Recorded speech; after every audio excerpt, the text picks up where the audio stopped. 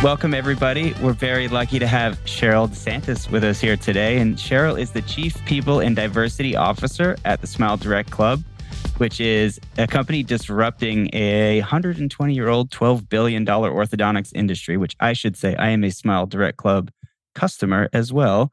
Cheryl has more than 20 years of experience in strategic people and organizational development. She enables the growth of business through its team members, which I love, striving to maintain a strong company culture through values-based leadership. And her purpose is to inspire and empower courageous transformation and leaders to bring more empathy, love, and kindness to the world. She's got her new book coming out, or it's out, Steel Backbone, Soft Heart: How a Heart-Centered Leadership Changes the Way You Live, Love, and Lead. That's awesome. Hopefully I did that justice, Cheryl. How you doing? I think you sounded great. Thank you so much. No, that's great. Do you mind just giving a little bit more background on what brought you here and what you're up to these days? Yeah, that'd be great. Well, hi, Cheryl. I'm a mom first. I have three daughters of varying ages. And I have been in the corporate world for a long time, too many years than I care to actually articulate. I was about to give that number, but I'm going to leave it for you guys in suspense.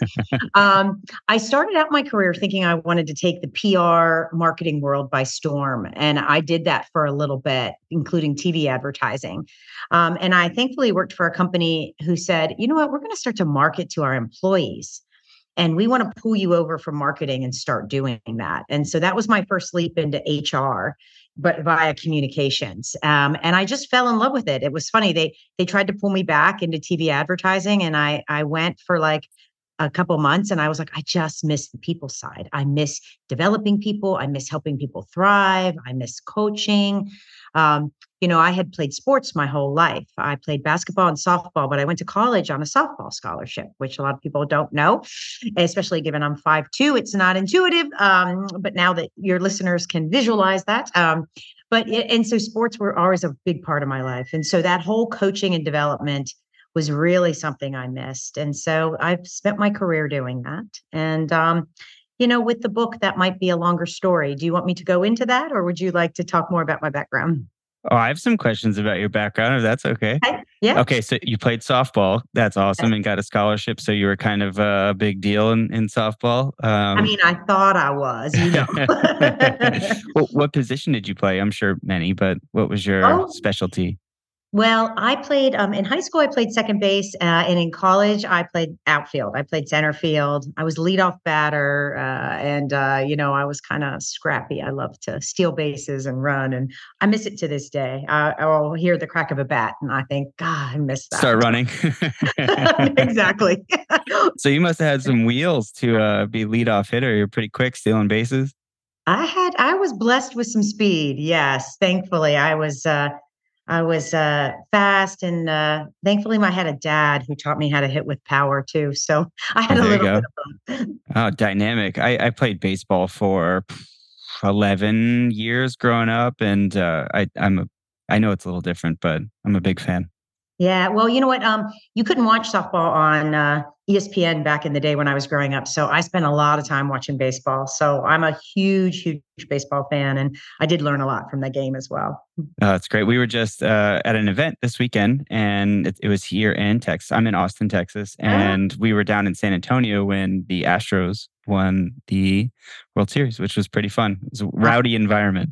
I bet it was. Okay, Amazing. so people and coaching, I mean, these are passions of mine, and I am obsessed with people development and coaching in many forms and fashions. What attracts you to people development and coaching? I first and foremost love the process of getting to know somebody, like what makes them tick, what makes them feel alive, what their dreams and ambition are. But I think I get hooked on that moment when somebody really gets unlocked and they suddenly can see that they can be so much bigger than they even thought they could be, and that their dreams were possible. And it's that little dopamine hit from that I love. And I love watching people start to realize powerful and courageous they can be if they just believe in themselves, and know themselves. And so, that's really what it is for me.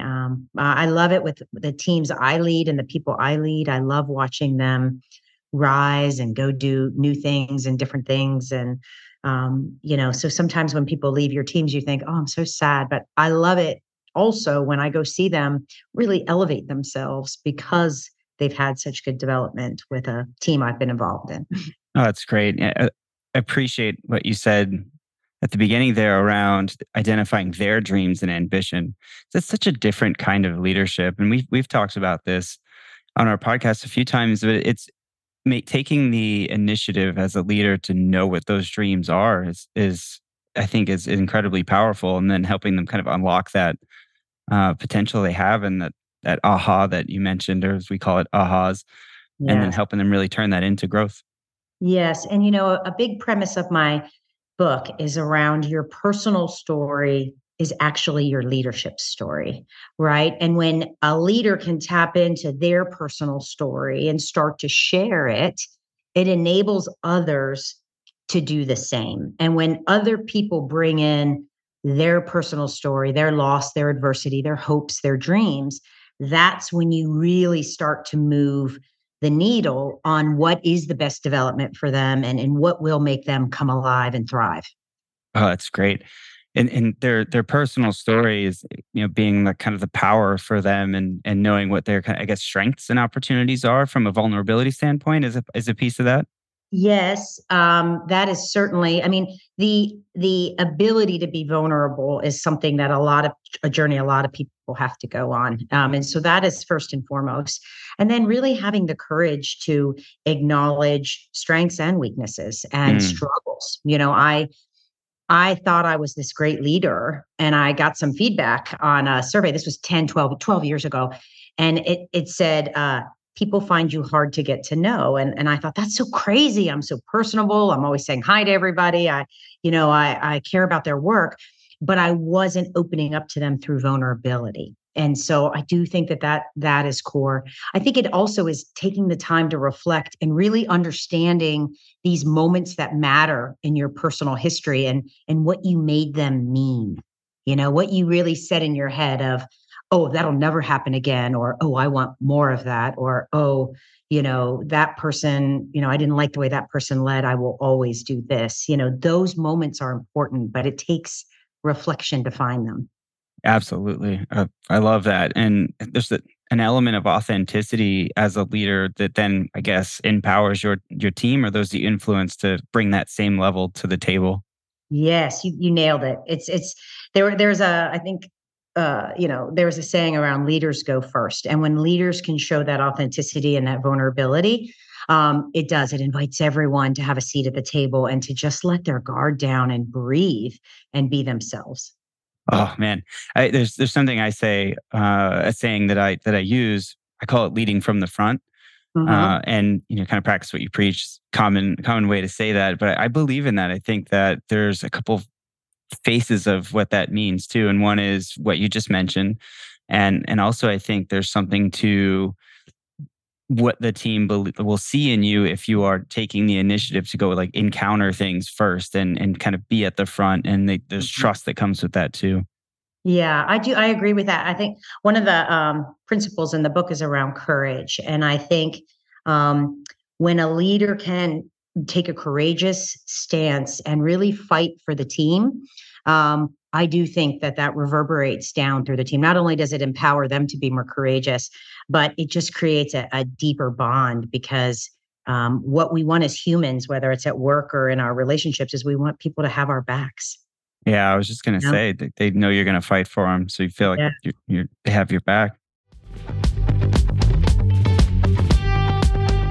Eating healthy is an investment. It's an investment in yourself, but it also often requires an investment of your time. But good news is, Factor has delicious, ready-to-eat meals that are ever fresh and never frozen. They're chef-created, dietitian-approved, and ready to eat in just 2 minutes. With Factor, you can choose from a weekly menu of up to 35 options, including popular things like Calorie Smart or Keto Direction or Protein Plus or Vegan and Veggie. Also discover 60 more add-ons every week like Breakfast on the Go, lunch, snacks, beverages to help you stay fueled, feel good all day. And we know our listeners here at The One Thing are focused on health and health goals. That's why we choose to partner with Factor. And if you visit factormeals.com/150 and use code 150, you can get 50% off your first month plus 20% off your next month. Again, that's factormeals.com/ONE50 and use code ONE50 to get 50% off your first month plus 20% off your next month. So you mentioned the principles in the book. I want to jump in there, but anything on the inspiration for you on, as you've gone through your journey in your career and you've developed this framework around leading with purpose and your values, and what made you want to write the Steel Backbone, Soft Heart? Yeah, well, I started with the concept in my brain, around 10 years ago, but it was going to be kind of like leading with empathy. And I had just really discovered vulnerability and I wanted to share my story. But I didn't, because I don't think I had the whole picture yet. It took me going through a lot of change, adversity, successes, but a lot of personal depth and really thinking about, what do we need to do to be effective leaders? And I tell these stories in the book. I had some really hard encounters at work with a situation that felt very bullying to me. But what really got me to actually sit down and write it was I went through last year the loss of someone I loved dearly. Sorry to hear And he that. died unexpectedly. And he was always on me to write this book. And I was always like, I will one day. I have 3 daughters, 2 dogs. I'm busy. I'm a C-suite person. I just kept every excuse. And when he passed away, I thought, time is short, and I really have this mission of changing corporate America to adopt this more heart-centered leadership. It has different names: human-centered, people-centered, heart-centered. I like heart because if you look at the word heart, there's a French word, coeur, and that's the root of courage. And I've always just loved that. I've loved that connection between heart and courage. But anyway, so I sat down and wrote it, and it just poured out of me. It was cathartic. It probably was part of the grief process, but I was just like, I want to leave this world a better place for my daughters, and I want to share these 10 principles in my quest to change the leadership style in corporate America. I applaud you for channeling that period of your life where you're going through this and turning it into a positive that other people can leverage for their own success. So great way to turn a potential difficult time into, I'm sure it was a difficult time, but turn it into something much bigger for yourself and for others. It was. And I had that reflection of, people tend to talk about the 5 stages of grief, and they're very real, but I really think there's a 6, which is purpose. And when you can start to give what you're going through a purpose, or at least your energy a purpose, then you really start to move through it and start to understand that while sometimes grief will always live in your heart, you can bring some honor to the person or the thing via what you're trying to do elsewhere. Yeah, that's great. We talk a lot about purpose at The One Thing on this podcast. There's an iceberg analogy that we pull from the book that we use, and above the waterline is your productivity and your productivity towards the things you want to achieve, your goals, personally, professionally. Just below the waterline is your ability to prioritize. Mm-hmm. And just beneath that is purpose that drives priority, that drives productivity, just to give some context. I love that. And what I've learned or experienced is, especially when people are getting started in this concept, like, I fundamentally understand what you're saying with purpose being something that's important. I've seen a lot of struggle with trying to identify what it means for them. Mm-hmm. And so I like to ask this question, and I know it's kind of a big question, but what does purpose mean for you personally, and how do you apply that concept? So when I think about purpose, for me, it's about, what do I want to achieve in this life? And getting there is not a simple task, right? You really do have to think about all the influences on your life and how you make that mean something for you. For me, you read off my purpose around creating, courageous leaders. Since then, though, I've added this other one of transforming corporate America. And for me, it's what gives me the energy every day to say, I'm going to balance my family with this work because this work is super important. So for me, purpose is that higher calling of what you want to achieve while we are here on this planet. And it just gives you motivation on in direction on where you're going. Yeah, direction, motivation. I hear a lot that it's the why, and the why behind what action you're taking, what you're prioritizing. It's great. So, okay, transforming corporate America is a big one. That's a big initiative you're on there. Yes, I know. And it may just be the tip of the spear, but I feel like it is a mission and a purpose that I really think will change. I mean, if you look at where we've been since the pandemic, right? We have had more mental health kind of awareness, but more mental health issues, more sadness, more grief. There is just a lot going on, and the uncertainty, like the volatility, the uncertainty, the ambiguity. People are unsettled, and as leaders. Well, I'll take even a step back. If you look at what's going on in society, I mean, there is a lot from, the racial, social, political. I mean, it is a time that we have not seen with how much unrest there is. So I do think that people cannot leave themselves at the door of a workplace. We know that. We've been talking about that with diversity, equity, and inclusion for a long time. But this is like their humanity. And I believe that one of the purposes of COVID and the pandemic and all of that is to help us really recapture people's humanity and to realize that they are not just, productivity, or they're not just widgets. They are full people, wholehearted people that we have to engage, develop, motivate, and inspire. And, I may just be one person, but I'm hoping if I can change one company and get the message out, that it won't so much always be the brilliant jerks. There's a better term for that Netflix used, but I'll be a proper lady.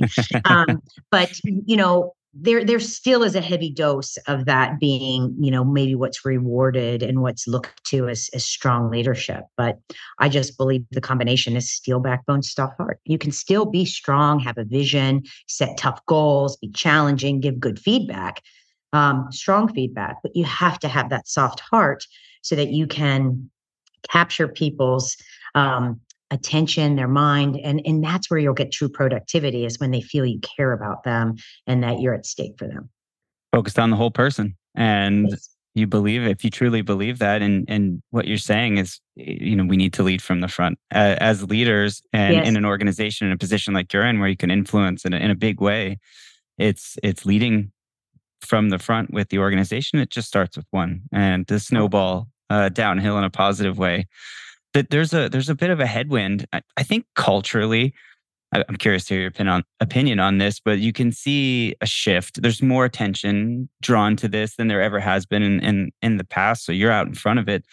But I question sometimes in different organizations how surface level that is, and how deep it can penetrate into, all the way down to the way that we incentivize a business, for example. And when you start getting into quarterly earnings and profit reviews, and that's where it'll typically stop. It's like, hey, we believe in to a point. And I love what you'd said is, value the person first over profit or production. And because if you do, then it can influence those things. But I love that that's where you're thinking, because it's something we have to do to impact that way. But man, is there ever a headwind against that once you get down to the profit piece, right? Yeah, I know some companies are going more toward, this isn't the people piece, but the triple bottom line, right? Which is more the impact on society. But yes, and I think, there is an aspect of culture when you're looking at defining culture, which is so hard, but a big chunk of it is how you value your people leaders. And are your people leaders the ones who are the more revered talent? Or is it just the ones that are driving for KPIs? I have thankfully lived in an organization where it was the star makers, the people leaders, the ones that could engage a broad team, across country or, across the globe team.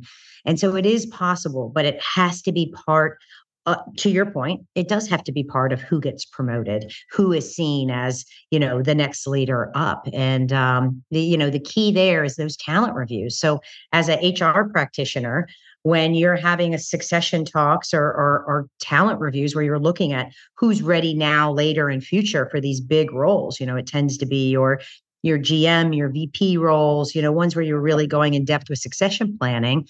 It has to be the conversation has to be a combination of both. It has to be what they've achieved and then how they've led people. And do people want to work for them? Absolutely. And we have this responsibility, I think, to adapt, and with knowing that this is the need. And also you've got a workforce that's evolving, and there's an expectation there that people are seeking leadership in this way. And so it's better to be in front of it if you're a new leader or an even experienced leader. How can you incorporate more of this into the way that you approach developing your team and how you approach your team? Yeah, I think that's exactly right. And if nothing else, the Great Resignation taught us that people are going to leave toxic cultures and toxic leaders and go look for a culture that is more empowering, giving you more autonomy, but also more care and respect, And I think that is definitely upon us. One thing that's worked for us at Smile Direct Club, where I am currently working, is as a business, we have a lot of empathy for our customer.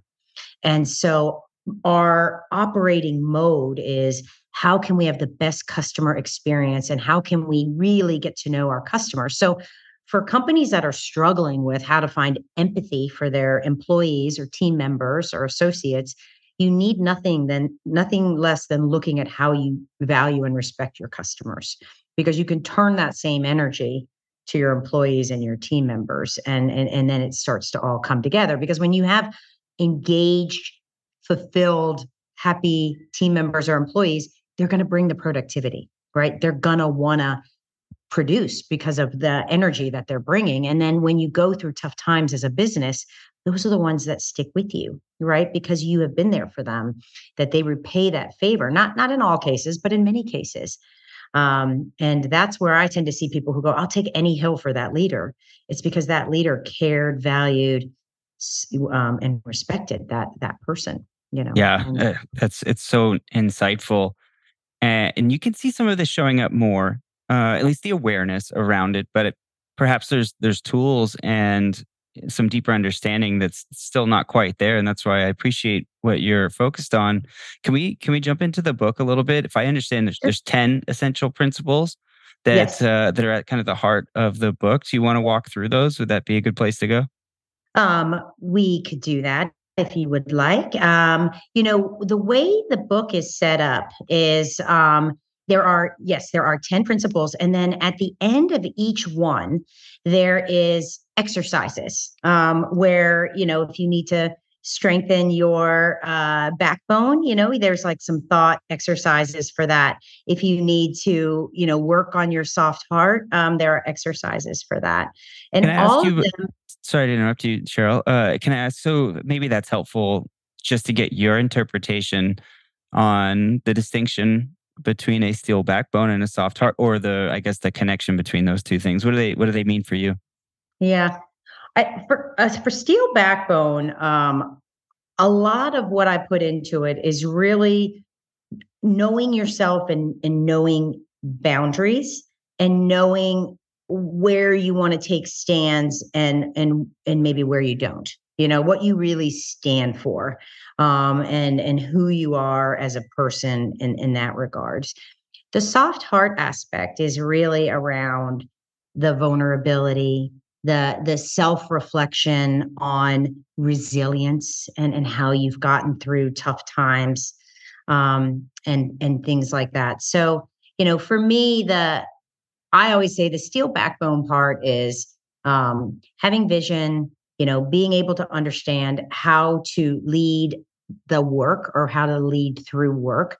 But then the soft heart is, kind of unzipping your heart and showing who you are, what you stand for, and being able to provide compassion for people. So that's kind of how I looked at it. They do start to intersect there because I think one fuels the other.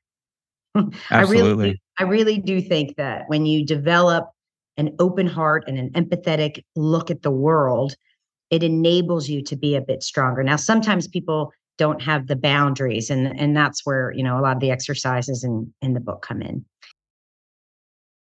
Is there an internal, I guess, application of this when you think about, hey, how do I have a steel backbone and a soft heart? But then is there also a how do I lead with a steel backbone and a soft heart? So like an internal, I guess, application and then an external. Do you distinguish between those two things? Well, the bulk of the book is around self-reflection, but Okay. through the storytelling in there, that I share around how I led with that principle or how I brought that about on my team does get to your second point. So every chapter, I tell a story about that specific principle. So I do think you could get that external application as well. Sometimes the external application was me learning the hard way, but there is a counter to that on how to go forward. So I do think it has both.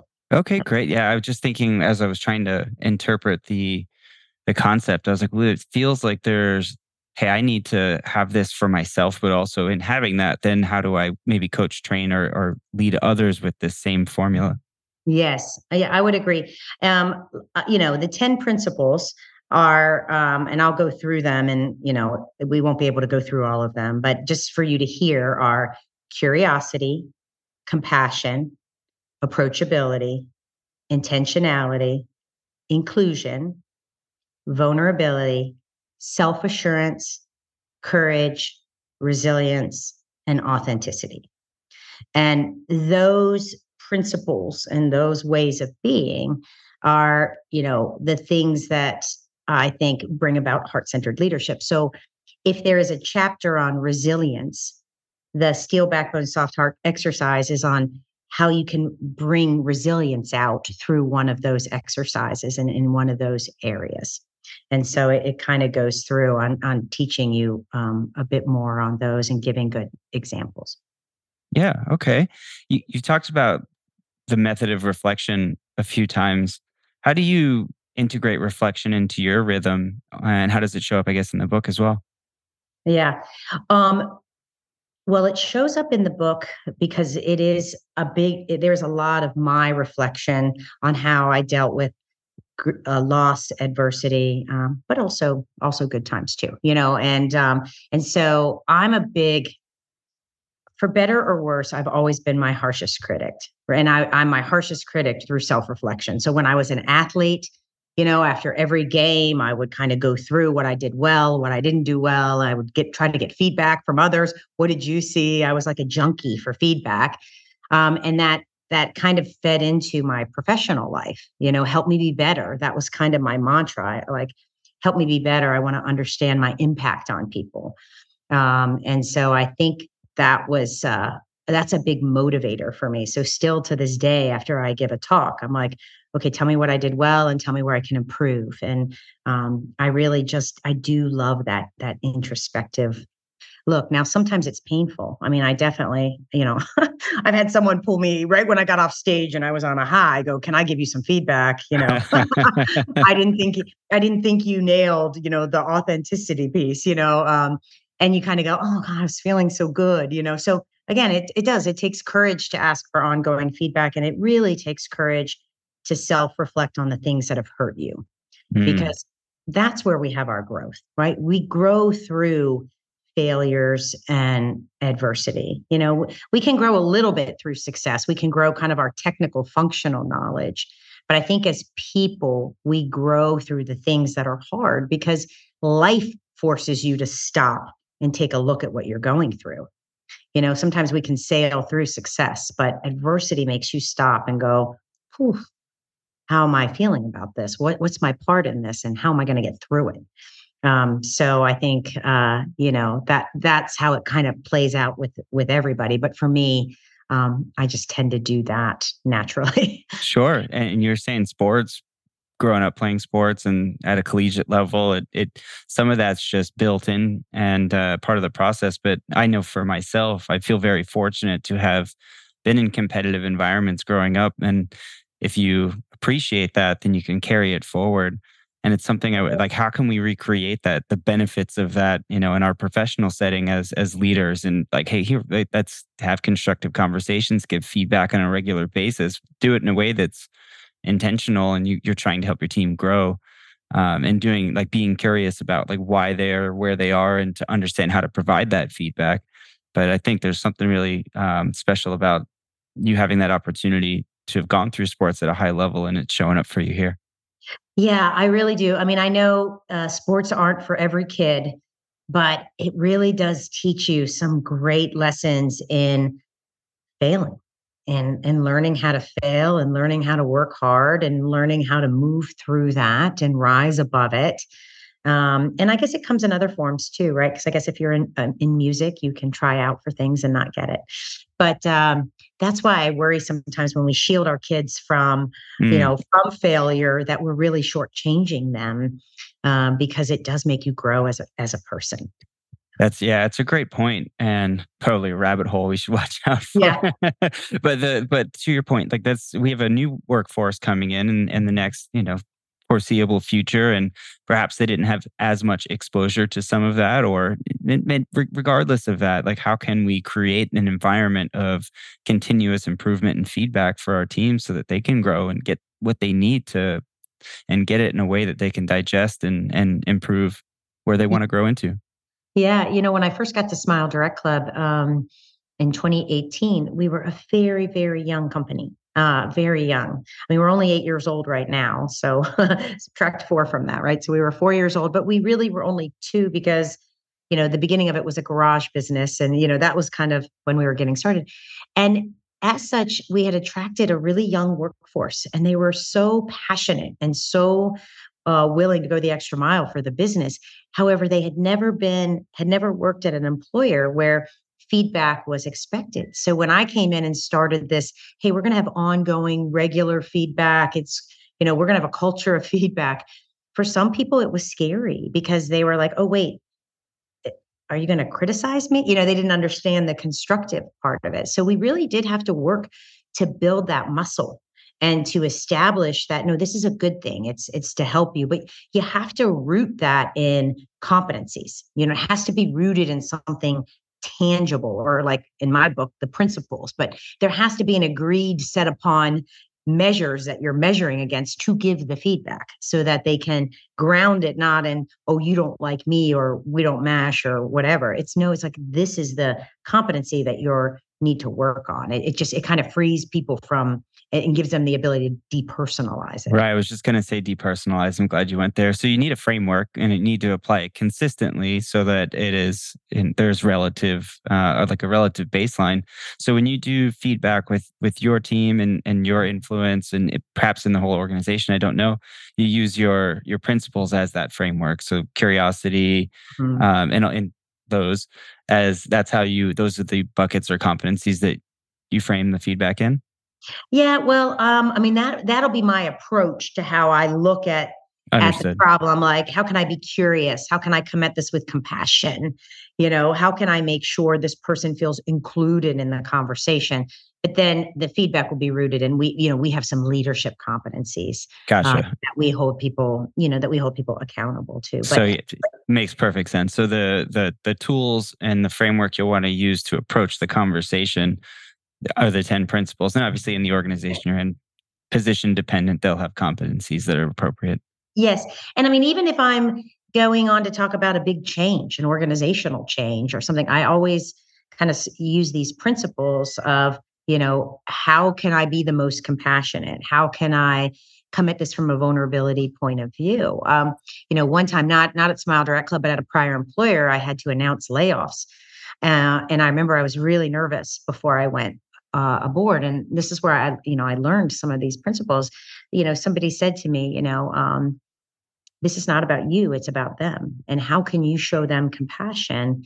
And how can you give them the respect by taking into account how they're going to feel, and that was maybe the first time where I said, you know what, with any of these changes or org announcements, I need to spend time on these principles that are important to me.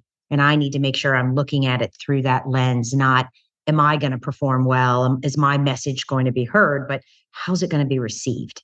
And that was sort of a game changer moment for me as a communicator. Mm. You talked about in your book, you said you've got some personal experience that Yeah. you draw from. Is there anything in there you think's valuable to share from the book or your own personal experience about your journey and how it's influenced you as a leader? Yeah, there are many. I think, one of the more painful ones, which I referenced earlier, was, I went through a season at my employer where my leader really could not see my value. And it was really hard because I was kind of a lifelong overachiever. And I was successful in all I did, from sports to work to family. And it was really hard. And I'm super positive person, but it really brought me to my knees. And I was a vice president at the time, in HR, for goodness sakes. And I never felt more alone. And it crumbled me at work and at home. So, you can't separate these experiences. And that experience is what was really the foundation for me on the steel backbone part of this, because I let that go on for 18 months Mm. where I was being treated poorly. And the competitor and fighter in me just wanted to prove that I was worthy and that I was good. And the truth is I was good. He just didn't like me. Mm. And that was really, really hard. And people have experiences like this all the time where a leader, for whatever reason, just doesn't respond to you. But for me, it started to become about whether I survive at that company or not. And so it really hit me. It really hit me deep, and it changed me forever. And it reminded me about the steel backbone, and that's really where I learned about boundaries, self-respect, dignity. Just making sure that when you're caught in a situation, that you learn how to ask for help, and that you learn to help people see you. But I kind of forgot who I was, and I needed people around me to remind me who I was so that I could get through it. And we did get through it, and we eventually worked well together, Well, and that's a good success story that yeah, you I mean, managed to get over the hump. yeah, it took him having a leader who basically said, "You're at stake for her," and Mm. that was powerful because once he felt at stake for me, he completely changed. He opened his eyes and suddenly he could see me for me versus this version that he created of me, you know? That's so interesting. I mean, that ties to your first principle, right? Curiosity in a way, right? If he was Mhm. demonstrating early on the curiosity to get to know you, perhaps he would have understood, what that difference may have been differently. Yeah. And I like to think that there's two sides to this, and one is you got to get out of people's way as a leader at sometimes and Mhm. let them flourish, and don't be the blocker. But you have to understand you may have a limiting belief or perception about somebody that you got to dig in and understand why they're doing what they might be doing, and you can help them get out of their way too. And so Yes. it's both getting out of their way and helping them get out of their own way, and the combination of those two things can really unlock someone's potential. Yes, and I think in the curiosity aspect also is like when we as a leader have an allergy to someone or when we're really like reacting strongly to someone, generally that's the time where I like to start to self-reflect. Like, Mm. what is it about this person that I'm having such a strong reaction to? Oftentimes, it's characteristics of myself that I don't like, and I'm just blind to it.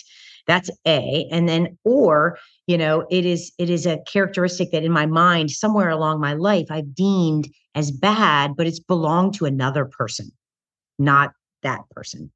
And so that is really when I have to stop and say, all right, let me just pause and really get to know this person. Because if we can connect at the heart, I know we can figure out a way forward. But it's usually a moment for me to gut check myself, not analyze the person in front of me that's really annoying me. Right. I mean, it's that belief. We have like mirrors, right? That you're Mhm. you're you're seeing a reflection of something that's going on inside of you. And Yeah. I love what you said of it being like a trigger when you start to have that reaction, like know that an indication, I guess you could say that, okay, well, time, something's going on, something's reflecting that's probably on my end. That's unpack here. And that's where you can be curious and seek first to understand Yes. what that is. And there might be some kind of blocker or limitation that's more difficult to work through, but it might be something as simple as just a misunderstanding. Yeah. No, you nailed it. You're exactly right. That's awesome. Well, any other experiences that you identify in the book that you want to share? Well, certainly. I love every chapter because each chapter is kind of there's a small part of my life that goes on in there. It's hard I to do pick one, I'm sure. Yeah, no. I do love the chapter where I talk about athletics and sports and that impact in my life. And the reason why I like that, well, I guess it builds on. I should share with you that I was an adopted kid. And as such, I had a very good adoptive parents. They were delightful. I love them. I mean, my stepfather was my best friend. He's passed away now, but he was my best friend in life. Um, so I grew up with this nagging feeling like I didn't belong. But when I started playing sports, I finally felt like I belonged and that people valued that competitive side of me. I was super competitive kid. I had all brothers. I had four brothers, and I was like, always the girl in the middle of that. But sports made me feel like I belonged. But the other thing sports did was it made me for the first time realize that there are so many people who are not like me, but who are on my team and who I have to figure out how to get along with. And it really was the basis for me on becoming a big speaker. I like to call it inclusion, diversity, and belonging because a lot of people call it diversity and inclusion, but I feel like if you don't include belonging in there, you're missing the point of why we value those. We want everyone to feel like they belong, and I'm a big speaker on that and have been doing some things lately. But my participation in sports really taught me to value that, and it really taught me to see other people outside of how I was wired. And I'm a big a sponsor. And I mean, obviously, I'm in HR, but I love our employee resource groups, our team member resource groups, all of them, because each of them is bringing a perspective of feeling like they don't necessarily fully belong to the bigger Yeah. groups. And so I Yeah. love pulling them together. And I talk about that, how sports made me understand these different areas, but I could bond with them because I've spent my childhood and a lot of my adult life feeling like I didn't belong just for who I was. Yeah, that's great. And we shared this earlier, and I was fortunate to have been on some successful teams growing up that did well, and you get exposed to what it looks like to be on a high achieving team that wins and what the components of that are.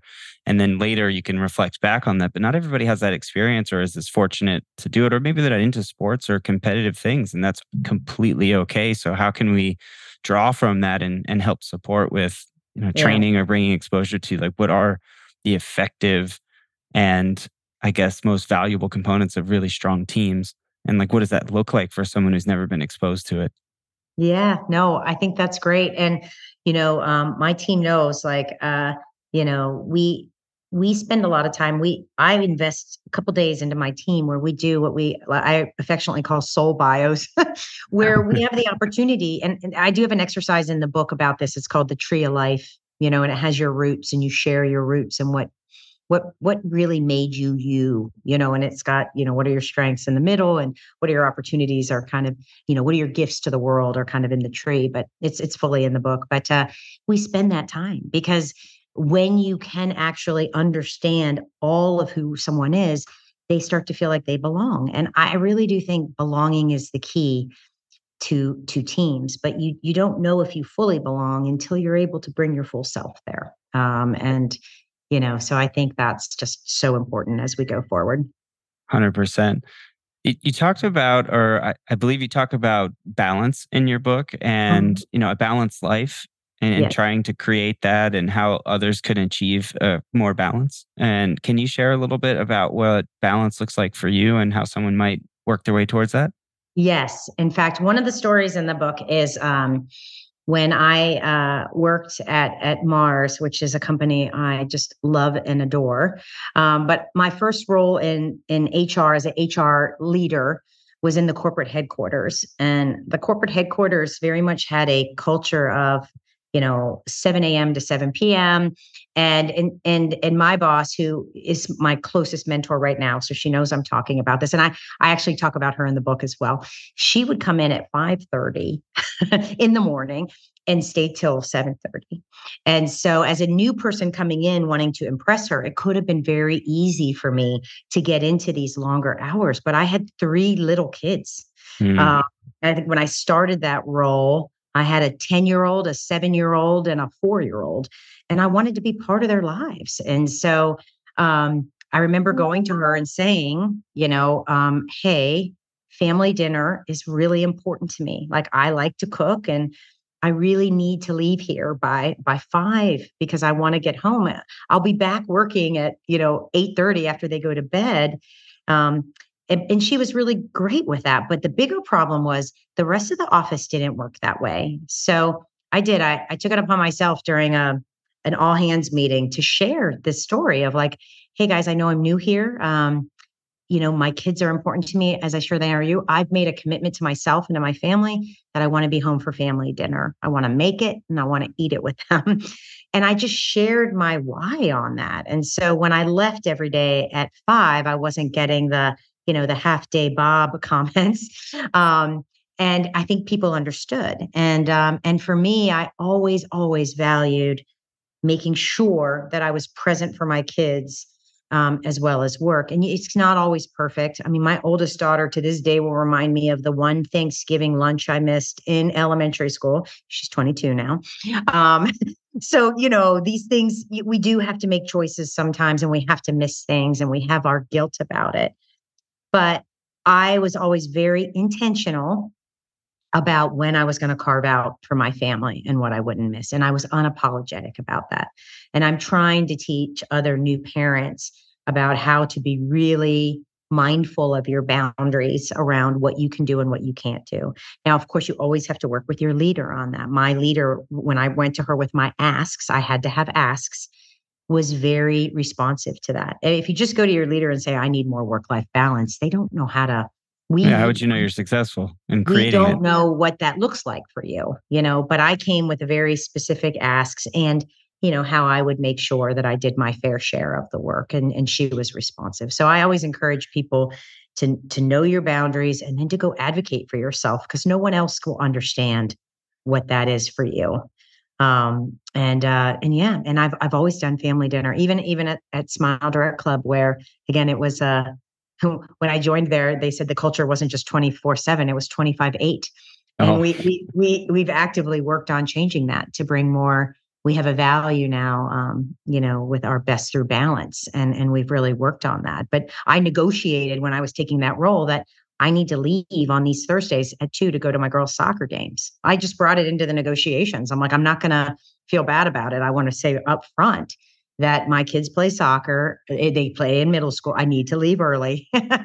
And they were open to that, but then I had to stand strong in that. There were meetings I had to miss, but if I didn't respect my boundaries, everybody else would suck me back into the system that was working. yeah. Yeah, it's interesting because there's a shared common benefit or outcome, and that's you're as productive as you can be, and the best version of yourself that you can be. And productivity is relative. I mean, it could be the most productive you can be towards your goals or towards the organization's goals or in fulfillment for yourself in the workplace. And so having that balance relative to you is going to, in theory, help you be overall more productive. And so you could be working 5:30 to 7:30 every day, but your productivity levels are much lower. I have a personal experience with this.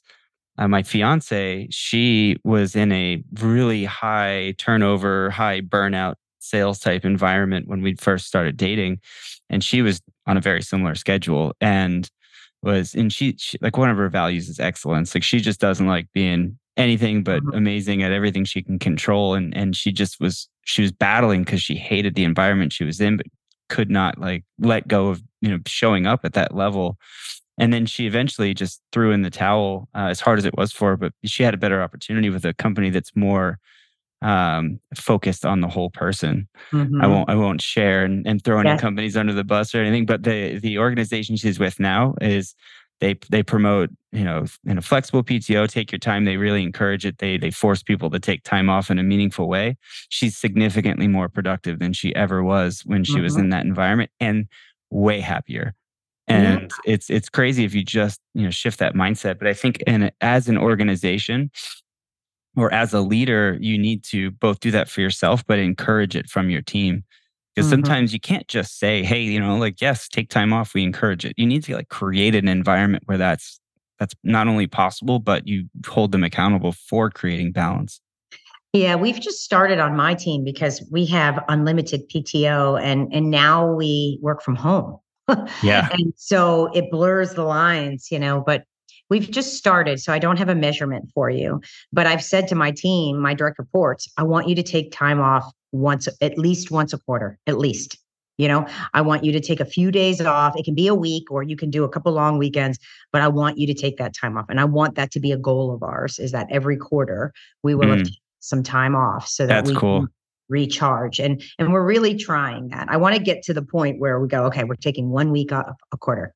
Because people need that, it's hard because right now we're in a season of innovation and we're changing our route to market. And so we're all, we are in the thick of it. So, well, shout out to your organization, because like I said, I'm a customer and I've had a very positive experience so far. I'm 2 months ish in, and from start to finish or start to present, it's been very positive.